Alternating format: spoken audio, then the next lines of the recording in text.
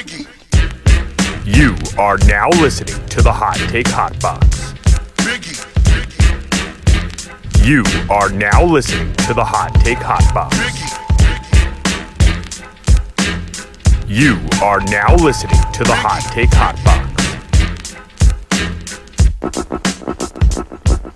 Ladies and gentlemen, welcome back to the Hot Take Hot Box. My name is Matt McSweeney, using a lot of different voice inflections early on in this podcast. I'm just messing around.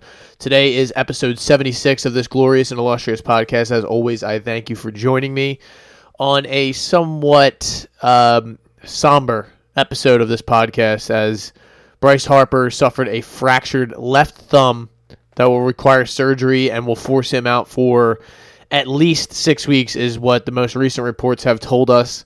We will go through the last few games of this week. We will talk about where the Phils stand. Are they alive? Are they, do they have any life without their MVP? How can they survive through this? And what the outlook is for the long term. We'll talk about a little bit of Sixers action. The draft was this past week. Sixers got DeAnthony Melton and have been rumored and linked to a couple other moves, including the PJ Tuckers and things of that nature. And we will talk a little bit about the Stanley Cup, which is concluded with the Colorado Avalanche winning the Stanley Cup, ending the Tampa Bay Lightning's pursuit for a three-peat, which is, it's remarkable that's kind of just going under the radar how dominant they've been over the last few years. And I know hockey never really gets its just due, but we will spend some time talking about that. So, without further ado, the Phils go down to Texas. When we last left off, the Phils were going down to Texas for a 2-game series in Arlington, and it did not go well, as we talked about on here and feared, beforehand. Martin Perez is a good pitcher. He has been dominant all season long. He just attacks the strike zone, and the Phils had nothing for him. They get shut out. It wasn't real. The final score was 7-0, but it wasn't that kind of game. It was a 3-0 game. They were in it for large portions of that contest, and they weren't able to necessarily get any runs. They only had 6 hits the whole game, but like I said, it was 3-0, and then they brought Familia in, and he gave up 2 home runs. Started to get hit around a little bit. Only went an inning in a third. It was just kind of a waving of the white flag that night. The next night, they lost 4-2 in a game they definitely should have won, but it was starting to get a little concerning due to the fact that you hadn't seen, Bryce Harper makes his return in that game, but you just didn't see much life. Only 5 hits in that game. Wheeler didn't have his best stuff. It was like an afternoon game. Bullpen did their thing in that game, but it just was, 3 in a row. The panic alarm started to ring off in all of our heads. Losing 3 in a row, we're starting to click back into those old ways of, oh boy, here, same old Phils. The negative mentality starts to kick in. You're just like, all right, well, we're going out west to, even more west than we already are. We're going to San Diego. This is a good baseball team. They, 15 games above 500. What's going to happen here? It was starting to generate some genuine concern. I mean, for me personally, I can't speak for everyone, but it kind of did seem palpable within the whole sort of fan base and media and whatnot that our winning ways and the thing that kind of carried us back into this race and into the playoff conversation was starting to slip away and maybe, start to go left here. We're not playing the Nationals of the world and the Marlins and the teams of that ilk and that nature. That now it's actually time to put it up against, solid, non-dumpster fire franchises. So, Thursday night, the Phillies open up with a nice game from Ranger Suarez, which is we talked about on here, you need Eflin or you need Ranger Suarez to be a key factor in this run or race, because it doesn't look like now with the whole Harper thing that they're going to be able to trade for another starting pitcher, or the priorities are going to kind of have to switch or shift a little bit here. They're not going to have the prospects to go get this bullpen help, go get this starting pitching, and also get another outfielder to stop the bleeding for 6 to 8 weeks or however long it's going to be until Bryce comes back. It's an absolutely vicious voice crack right there. But Phils go after Joe Musgrove, who had a 1.16 ERA going into this game, and they're able to get 6 runs off of him. It seemed like the slider was getting hit off of him a lot. Home runs from Schwarber, home run from Real Muto going the other way. It was good to see these guys get after a pitcher that has, been really dominant so far this season. I mean, that was his first loss of the year. He was 8-0 going into this game, and the Phils made him look like just a regular guy. He didn't look like that Cy Young candidate that he has looked like all season long. So, I mean, that's a hell of a win. Next night, Phils lose a 1-0 game where Nola gives up the only run to his brother, Austin Nola, which, that was just a tough game. Didn't leave that game saying, wow, the Phillies stink or, whatever. The Padres got a good start from, I believe, Mackenzie Gore, who went 5 innings, but the bullpen did its job. They went from, Chris Matt to Garcia to Rogers, who was, Rogers is tough. Comes in lefty, throwing like high 90s. And the Phils were able to work some walks, get the bases loaded. Bohm got a hit. The Schwartz comes up and hits a sort of pop fly out to center field. That was a tough game. That was a tough pill to swallow because it was definitely right there for the taking, winnable game. Phils were able to get guys on base, but just weren't able to bring them home all game long. Neither were the Padres. Padres had guys on base all night long. Couldn't really do it either way. So, tough loss. It is what it is. You got to keep it moving, though. Saturday. This is the game. A fateful game. So, Blake Snell's on the mound against Zach Eflin.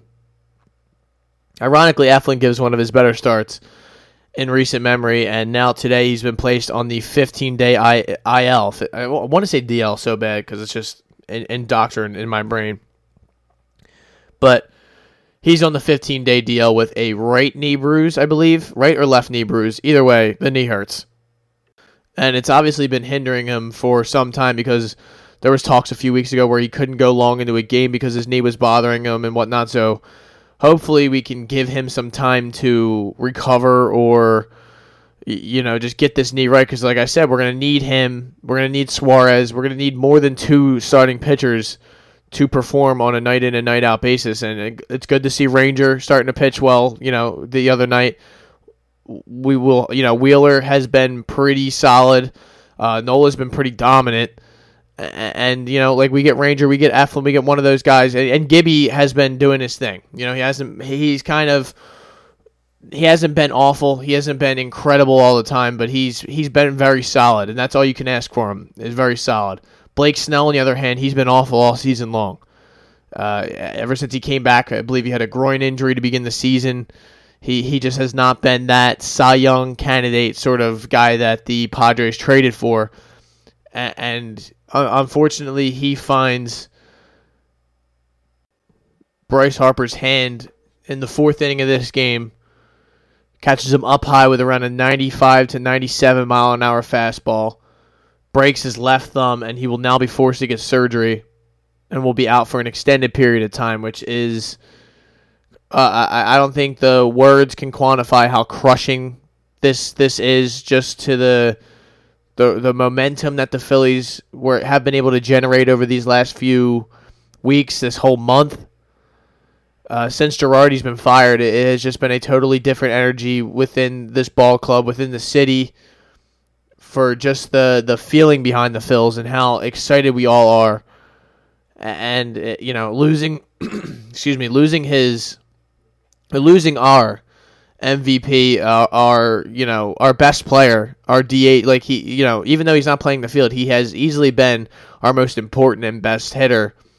And it's just, you really, as a guy who has a podcast, as a guy who's supposed to put these things into words and explain my feelings and whatnot, it's really hard for me to, I feel sadness.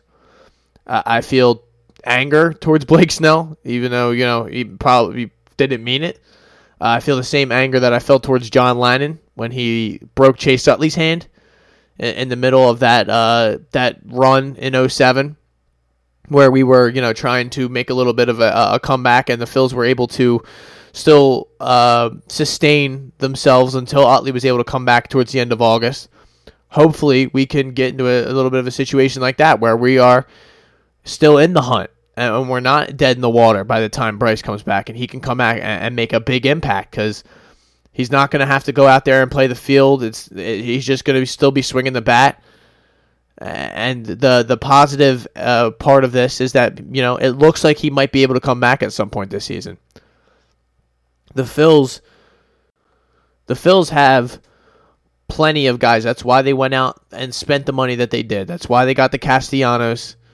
That's why they have the Schwarbers of the world. They still have Hoskins, Realmuto. Like, they have solid, legitimate hitters, and the lineup is still there. It's still a high quality lineup, in my opinion. This is a gut punch. This hurts a lot, but I don't think it's a death blow. I do not think this means that the Phillies are done. They are not dead in the water. The season is not lost. I still think that the Phillies are very, very capable of making a run. I do think they might have to go out and get someone to play right field or to provide a bat, whether that be out in right field or DHing or whatever. I just think the Phils are going to need another bat to kind of supplement the production that Bryce is able to produce on a night in and night out basis. So that's that. The Phils were able to manage to win that game. It wasn't a bang your chest, I'm so excited that the Phillies won sort of thing. A damper was put on it with the whole Bryce Harper situation, but JT hit another home run.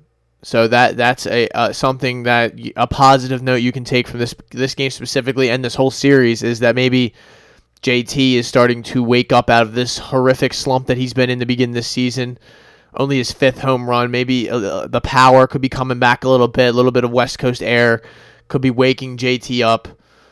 You're getting good production out of Munoz so far, and since he's been called up, so that's quality, and Schwarber has been doing his thing. So maybe these other guys, while Bryce is down and out, can pick him up and maybe just pass the bat and keep this thing afloat until August or the middle of August or whatnot. There's still a whole nother month until the Phils have to make a deal or, make a trade of some sort. There's gonna be options. There's gonna be the Benintendis of the world if that's gonna be a feasible price. There's gonna be some options for the Phils to explore for what they want to do in the outfield or what they would like to do at these different positions, and there's still plenty of time. And obviously, bullpen will still be another topic of conversation for the remainder of the season, essentially, because there's still a lot of question marks out there that just need to be answered. There's a lot of guys that the Phillies give the ball to that you don't trust. I mean, Knebel, since they've moved him out of the closing role, he's been pretty solid. So that's a positive. You've gotten some good innings from Alvarado, which is another positive. Bilotti has been doing somewhat okay. He saved his first game the other day, which this Sunday game that I'm discussing right now, which the Phils bounce back and win on Sunday. They take 3 of 4 from the Padres, which was huge. If you would have told me going into the series that we'd be taking 3 of 4, hell yeah, sign me up every day of the week. Phils just need to keep putting series together and winning games. That's all we can ask for right now, especially the one game they lost. They were right in there and could have won that game. They didn't throw that game away like they kind of have, in the Diamondback series on that Sunday game, and in the Nationals series where the Father's Day, where they threw that game away willy-nilly. It just seemed like they were never really in that game. Let's go through some of these guys who were able to produce. I mean, Schwarber, 4 RBIs, 1 homer. What more can you ask from Big Schwarbs? Castellanos had 4 hits in this game. There you go right there. Those are the 2 guys that are going to have to supplement the output, okay? If you're not going to trade for anyone else, or if this is going to be if this is what we're left with, this is the situation, that cards we are dealt. the guys we just paid this offseason are going to have to pick it up. Castellanos especially, and Schwarber's just going to have to keep hitting home runs every once in a while. Schwarber's average, has not been exactly great all season long. It's finally back up to around 220, but there's room for improvement. He's not a sub 200 hitter that he has been for most of this season. I have confidence that he will come back sort of towards his career averages, and he's on pace for over 40 home runs. If he, you know how they do that. If he plays all the games and yada yada yada. But Hoskins has slowed down a little bit, but there was no way he was going to be able to keep the pace up that he was on during his home stretch. And maybe coming back home will change his feelings or change his mind a little bit. Castellanos back up to 252, which is a good sign. Stott has not been good either. He's playing every single day pretty much, and he's down to 164, but he showed a little bit of signs of life in this series out west. So maybe you'll get something. And another guy who's been a very, very pleasant surprise so far has been Matt Vierling. Vierling has been a quality addition, especially against lefties. Whenever the opposing team is throwing a lefty against us, he is a good guy to have in the lineup. And it looks like he's going to be playing a lot more, and he'll be the right fielder or center fielder on these nights, whether it's a righty or a lefty. It just seems like he's the better option on a night in and night out basis. I mean, Mickey Moniak was called up again, so maybe you'll see a little bit more of the Mick. And you'll see Odubel and Mickey Moniak out there during right-handed pitchers and lefties. You'll probably see Vierling in there and Odubel, if I had to guess. But the Phils were able to get to Yu Darvish, who's not, no slouch. The Padres have good starting pitching from top to bottom, and the Phils were able to get to him, get to a majority of these guys throughout the weekend. Phils win 8-5. Like we said, big production from Schwarber, big production from Castellanos, and that's going to need to carry on going into this week. Phils have a big series here at home against the Braves. The Braves are 42-32. Phillies are 39-35 at the moment. The Phillies are 2 games out of the wild card. They are chasing the St. Louis Cardinals at the moment, and they are about 3 games behind. Yeah, they are 3 games behind the Atlanta Braves. So a sweep would do a lot to make up some ground pretty quickly, but let's just root for a series win. Tonight it's Charlie Morton, who has a 4.84 ERA, which is not exactly great, going up against Zach Wheeler here at home. I like our chances tonight, especially. I don't know if the lineups have been out yet, or it looks like they're going Schwarber, Hoskins, Castellanos, Real Muto, Didi, Harper, geez. Look at that, just kicks in my brain right there. That would be Odubel Herrera, the H. I saw the H and got excited. Alec Boehm, Bryson Stott, and Mickey Moniak in center field. So it'll be Odubel in right field, Mickey in center field, Castellanos DHing, and Schwarber out in left field.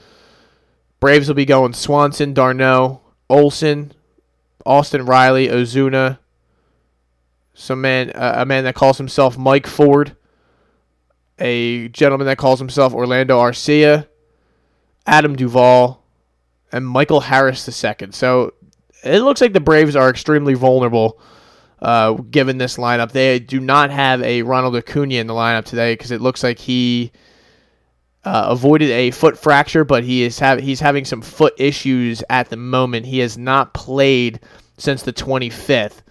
So, and the 25th was only a couple days ago. So it looks like maybe the Phils will get lucky and not have to deal with the best player on the Braves being Ronald Acuna. Ozzie Albies already out. So the Braves 100% look like they're vulnerable.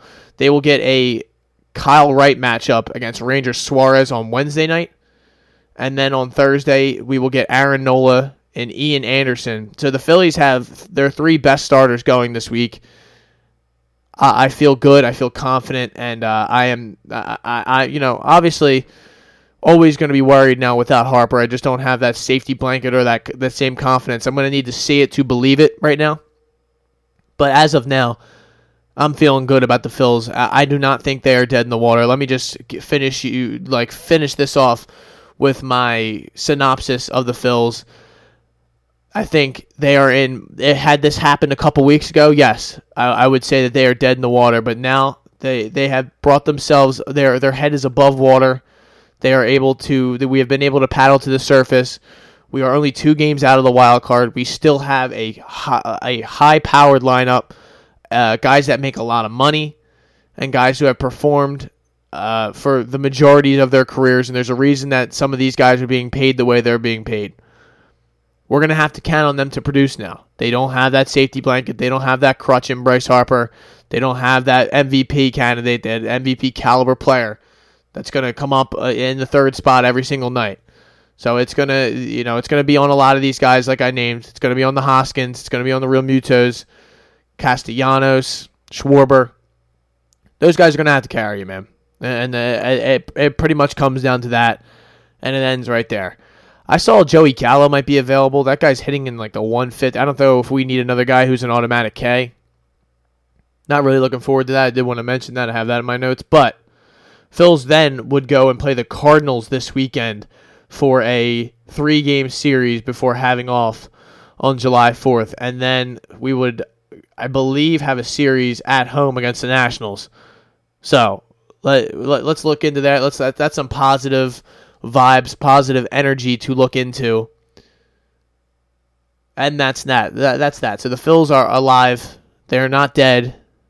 They are wounded, but they are not out of it. Let's talk some NBA, and let's talk some Sixers, some 76ers in honor of episode 76 of the Hot Take Hotbox. And as always, I want to thank you all for always joining me or listening this far into the episode and hearing what I have to say. I truly, truly do appreciate it. Sixers in the draft the other night traded the 23rd pick and Danny Green to the Memphis Grizzlies for DeAnthony Melton, who is a solid bench player, role player for the Memphis Grizzlies, who made a playoff run, went to 6 games against the eventual champions. Appears to be the perfect complement next to a Maxey or James Harden sort of backcourt. Looks like he can come off the bench. He can handle the ball. He can shoot. He can score.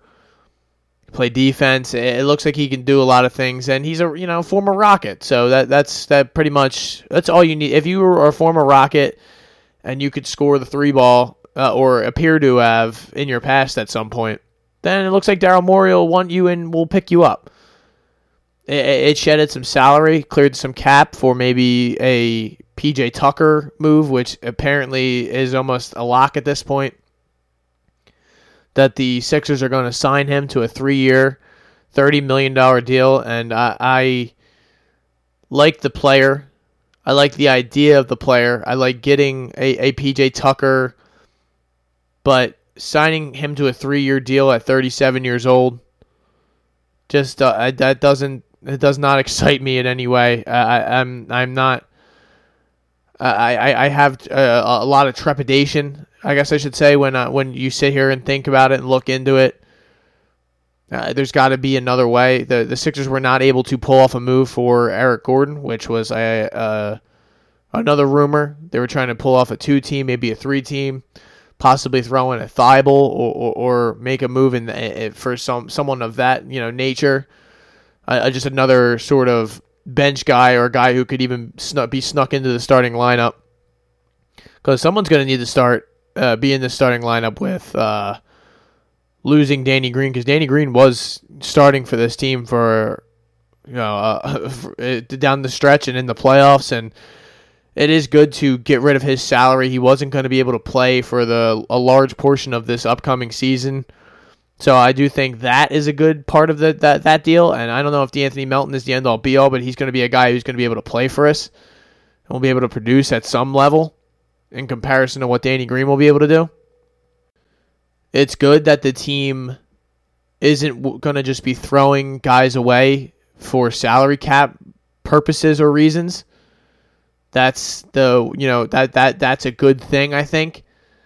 That we're not just going to be held over a barrel and say, all right, that this is, you have to get rid of this guy if you want to get this guy, or you have to give us Thibault, or give maybe pieces that you necessarily don't want to just throw away in some of these trades just because. I look back at the Markelle Fultz trade.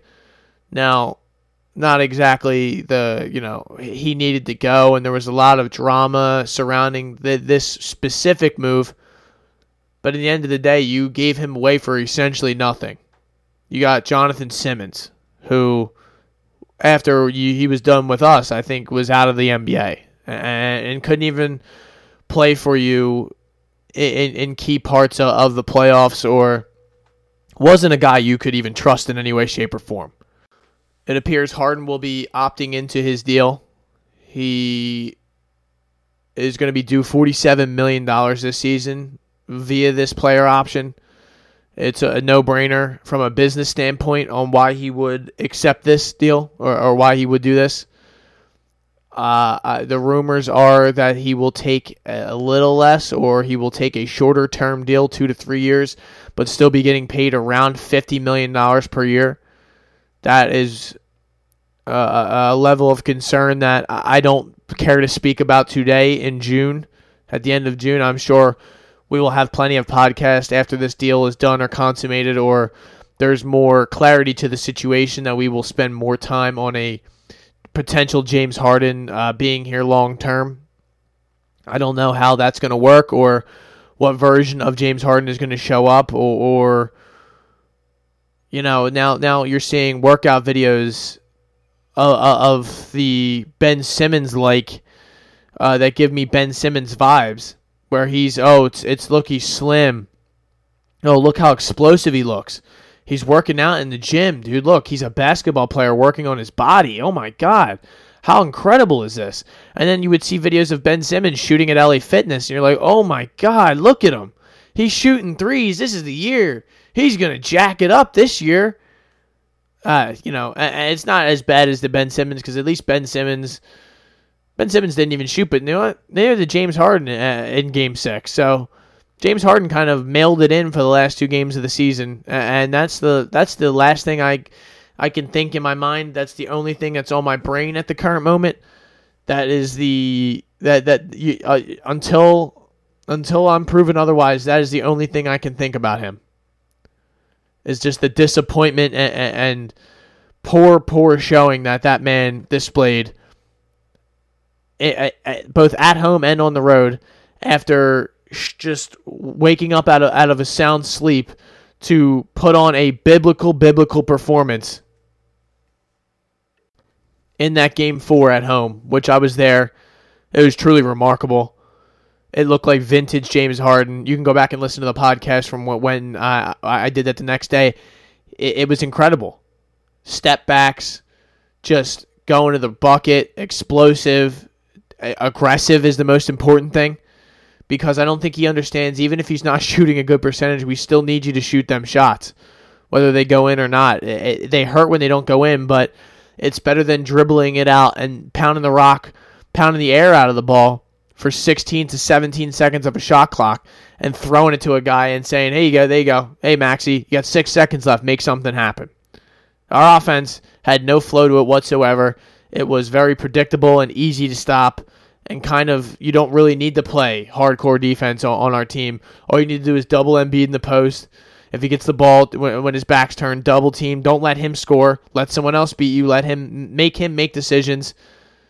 And especially when you give the ball to him with 8 seconds left in the shot clock, and there's not much he can do.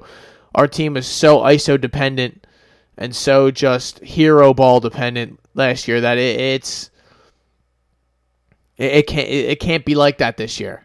And I do appreciate them trying to get some depth and trying to incorporate some other guys into this fold to maybe, kind of open up these other guys. Maybe the PJ Tuckers of the world will, I don't know, maybe incorporate a little bit more ball movement and just kind of get on these guys to say, yo, man, this ain't going to work. Because obviously the coach isn't going to do it. I think that should be the coach's job. It should be the coach should be more hands-on or involved in stuff like this. But it just doesn't seem like he really cared. And that sounds harsh. But it just didn't seem like he wanted to involve himself in trying to coach these guys. Or maybe get a James Harden to be more aggressive, or take the ball out of his hands and give it to Matt. Or maybe say, hey guys, our offense sucks. It's extremely predictable, and we need to change some things up. But maybe that has a lot to do with the fact that the personnel weren't there. We didn't have multiple guys that can dribble the ball. I mean, Thibault and Danny Green were a walking turnover. Niang has cinder blocks for feet. So maybe that's what it comes down to, but I don't know how getting 37-year-old PJ Tucker necessarily changes that. Again, I think a lot of it has to do with the fact that he's going to be paid $10 million per, and the $10 million for this year would be fine by me. Maybe even for 2 years I can do that. 3 years, he's going to be 40 years old. There ain't no way he's going to retire while he's making that kind of money. Right now, it's hard to sit here and say, yeah, that's a great idea. But I guess it's the price of doing business, and you got to do what you got to do when you're the Sixers, and you have to overpay some of these guys to get them to come here. I just don't know if that alone is going to push it over the top. It's not. Let me say I don't know. It's not going to push it over the top by itself. There will need to be some corresponding moves for our Sixers to make this make a little bit more sense. And that's where I am with the Sixers. Kyrie opted in, so it looks like the Nets are going to be stuck together for another season at least, or it looks like that's what it appears to be as of now. It's probably going to be Bradley Beal staying or opting out and signing a 5-year deal. He has no interest in winning games or being a part of a winning organization or franchise. It just doesn't seem like that is of the utmost importance at this immediate moment. He's going to get his money, and then he'll probably pull Ben Simmons in 2 or 3 years. But at that point, will it be worth it to go and get a Bradley Beal in his 30s who has had an injury history and yada, yada, yada, and is not the MVP caliber player that you just traded for in James Harden? And that's going to be a conversation or I'm sure a topic of discussion at some point when Bradley Beal gets tired of winning 25, 30 games a season and playing with Thomas Bryant and whoever else, Davis Bertans and whoever else they bring in there down in D.C. and firing coach after coach. And I guess if he keeps out there going and getting his buckets and getting his money, he wouldn't care. But you can't then at the same time say, damn, I want to win. That's the most important to me. I'll always regret it if I don't go and try and go for it and be in the title game or be in that conversation. Because right now, Bradley Beal he's nowhere close to that. He's not, it's not even his fault. He is a high quality player. One of the probably top 25 players, in the NBA. But right now, he's stuck in basketball purgatory. And it seems like he's okay with what's going on there. And that stinks. It stinks for the NBA. It stinks for the Sixers because we could use a player like him, but to each his own. It looks like Kevin Durant's going to stay put as well, which was a pipe dream of mine, but what are you going to do? What are you going to do? That's pretty much all the NBA talk for now. The draft was the draft. The draft was the draft. My voice has been cracking a lot recently. I don't know what's going on with that. I think I might have to do some voice treatments, or I might have to just start getting somebody on this podcast with me to, take the load off. Right now, I'm like Bradley Beal. I'm getting my buckets. I'm trying to carry the ship, but I need another superstar to take me to the next level. And soon enough, folks, I'm working on some stuff. You will see. We are going to try and take this thing to the next level. But Stanley Cup was just ended recently. Great series. Fucking highly, highly entertaining. I was rooting for the Bolts just because I wanted to see some history. and they were always plus money. So that's always a good thing to bet. But Avalanche were tough, man. They were quick. Cale Makar is incredible. I mean, he's in his early 20s. He's a defenseman. He's like 6'4", and he can fly. He's like one of the fastest guys on the ice. Kemper was able to, through a lot of shit talk towards him, it seemed like when you would watch some of the hockey shows, they would say, well, if he gets scored on early, he kind of folds a little bit. And a couple of those games, he gave up goals early and was able to bounce back and have good games. It just seemed like Tampa Bay was the older, slower team, sort of ran out of gas, just didn't have that, that's probably the consequences of playing deep into June for 3 straight seasons. There are consequences to that. And they were older, they're the more veteran squad, but they were just older, slower. It just seemed like they ran out of gas. Vazzy still did his thing. He's a great goalie. And that's like the bedrock of a championship franchise like that. You need guys like Vaz. You need a high quality goalie to get you through the playoffs, or at least a goalie that gets hot. And Vazzy is that. But shout out to the Avalanche. They got it done. So now we'll move on to a little bit of NHL free agency. So maybe we'll see the Flyers make some moves or do some things. They got a new head coach. They don't have a captain anymore. There's a lot is up for grabs, or there's a lot of change could be on the horizon for our Philadelphia Flyers. Maybe they make a move and get a big free agent, maybe open up some cap or something like that, some trades. The draft will be coming up. There's a lot in flux for the Flyers. Joel Farabee's going to be out for 3 to 4 months with a herniated disc surgery that he just got done. So that's a little, upsetting. But what are you going to do? So, Hot Take Hot Box, thank you for joining me. This was a quicker episode, but it's the middle of summer, folks. What do you want? We're doing our best here. I'm gonna have a guest on. I know I keep saying that, but there will be guests to talk sports here on this podcast. We will be doing UFC 276.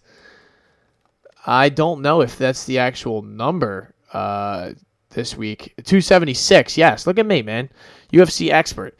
UFC 276, Adesanya Cannonier, me and Ty Capone, the Shoulder Strikes MMA podcast, will be back this week. And we will have a full breakdown. We did pretty good again last week with our bets. We're doing pretty good all the time now, it seems like. Got Adesanya Cannonier, you got Volkanovski and Holloway running the trilogy. You got Strickland and Alex Pereira, which is a crazy fight for some people who don't really follow the sport. Robbie Lawler, former champion, the Sugar Show, Sean O'Malley, he's getting in there. Donald Cowboy Cerrone, he'll be getting in there. Uriah Hall and Andre Muniz, which is an incredible fight for a prospect and an older guy. So we got some good fights coming up this week. We will get into all of it. We'll have plenty of time to talk to you, and thank you as always for joining me. My name, Matt McSweeney. This is the Hot Take Hot Box.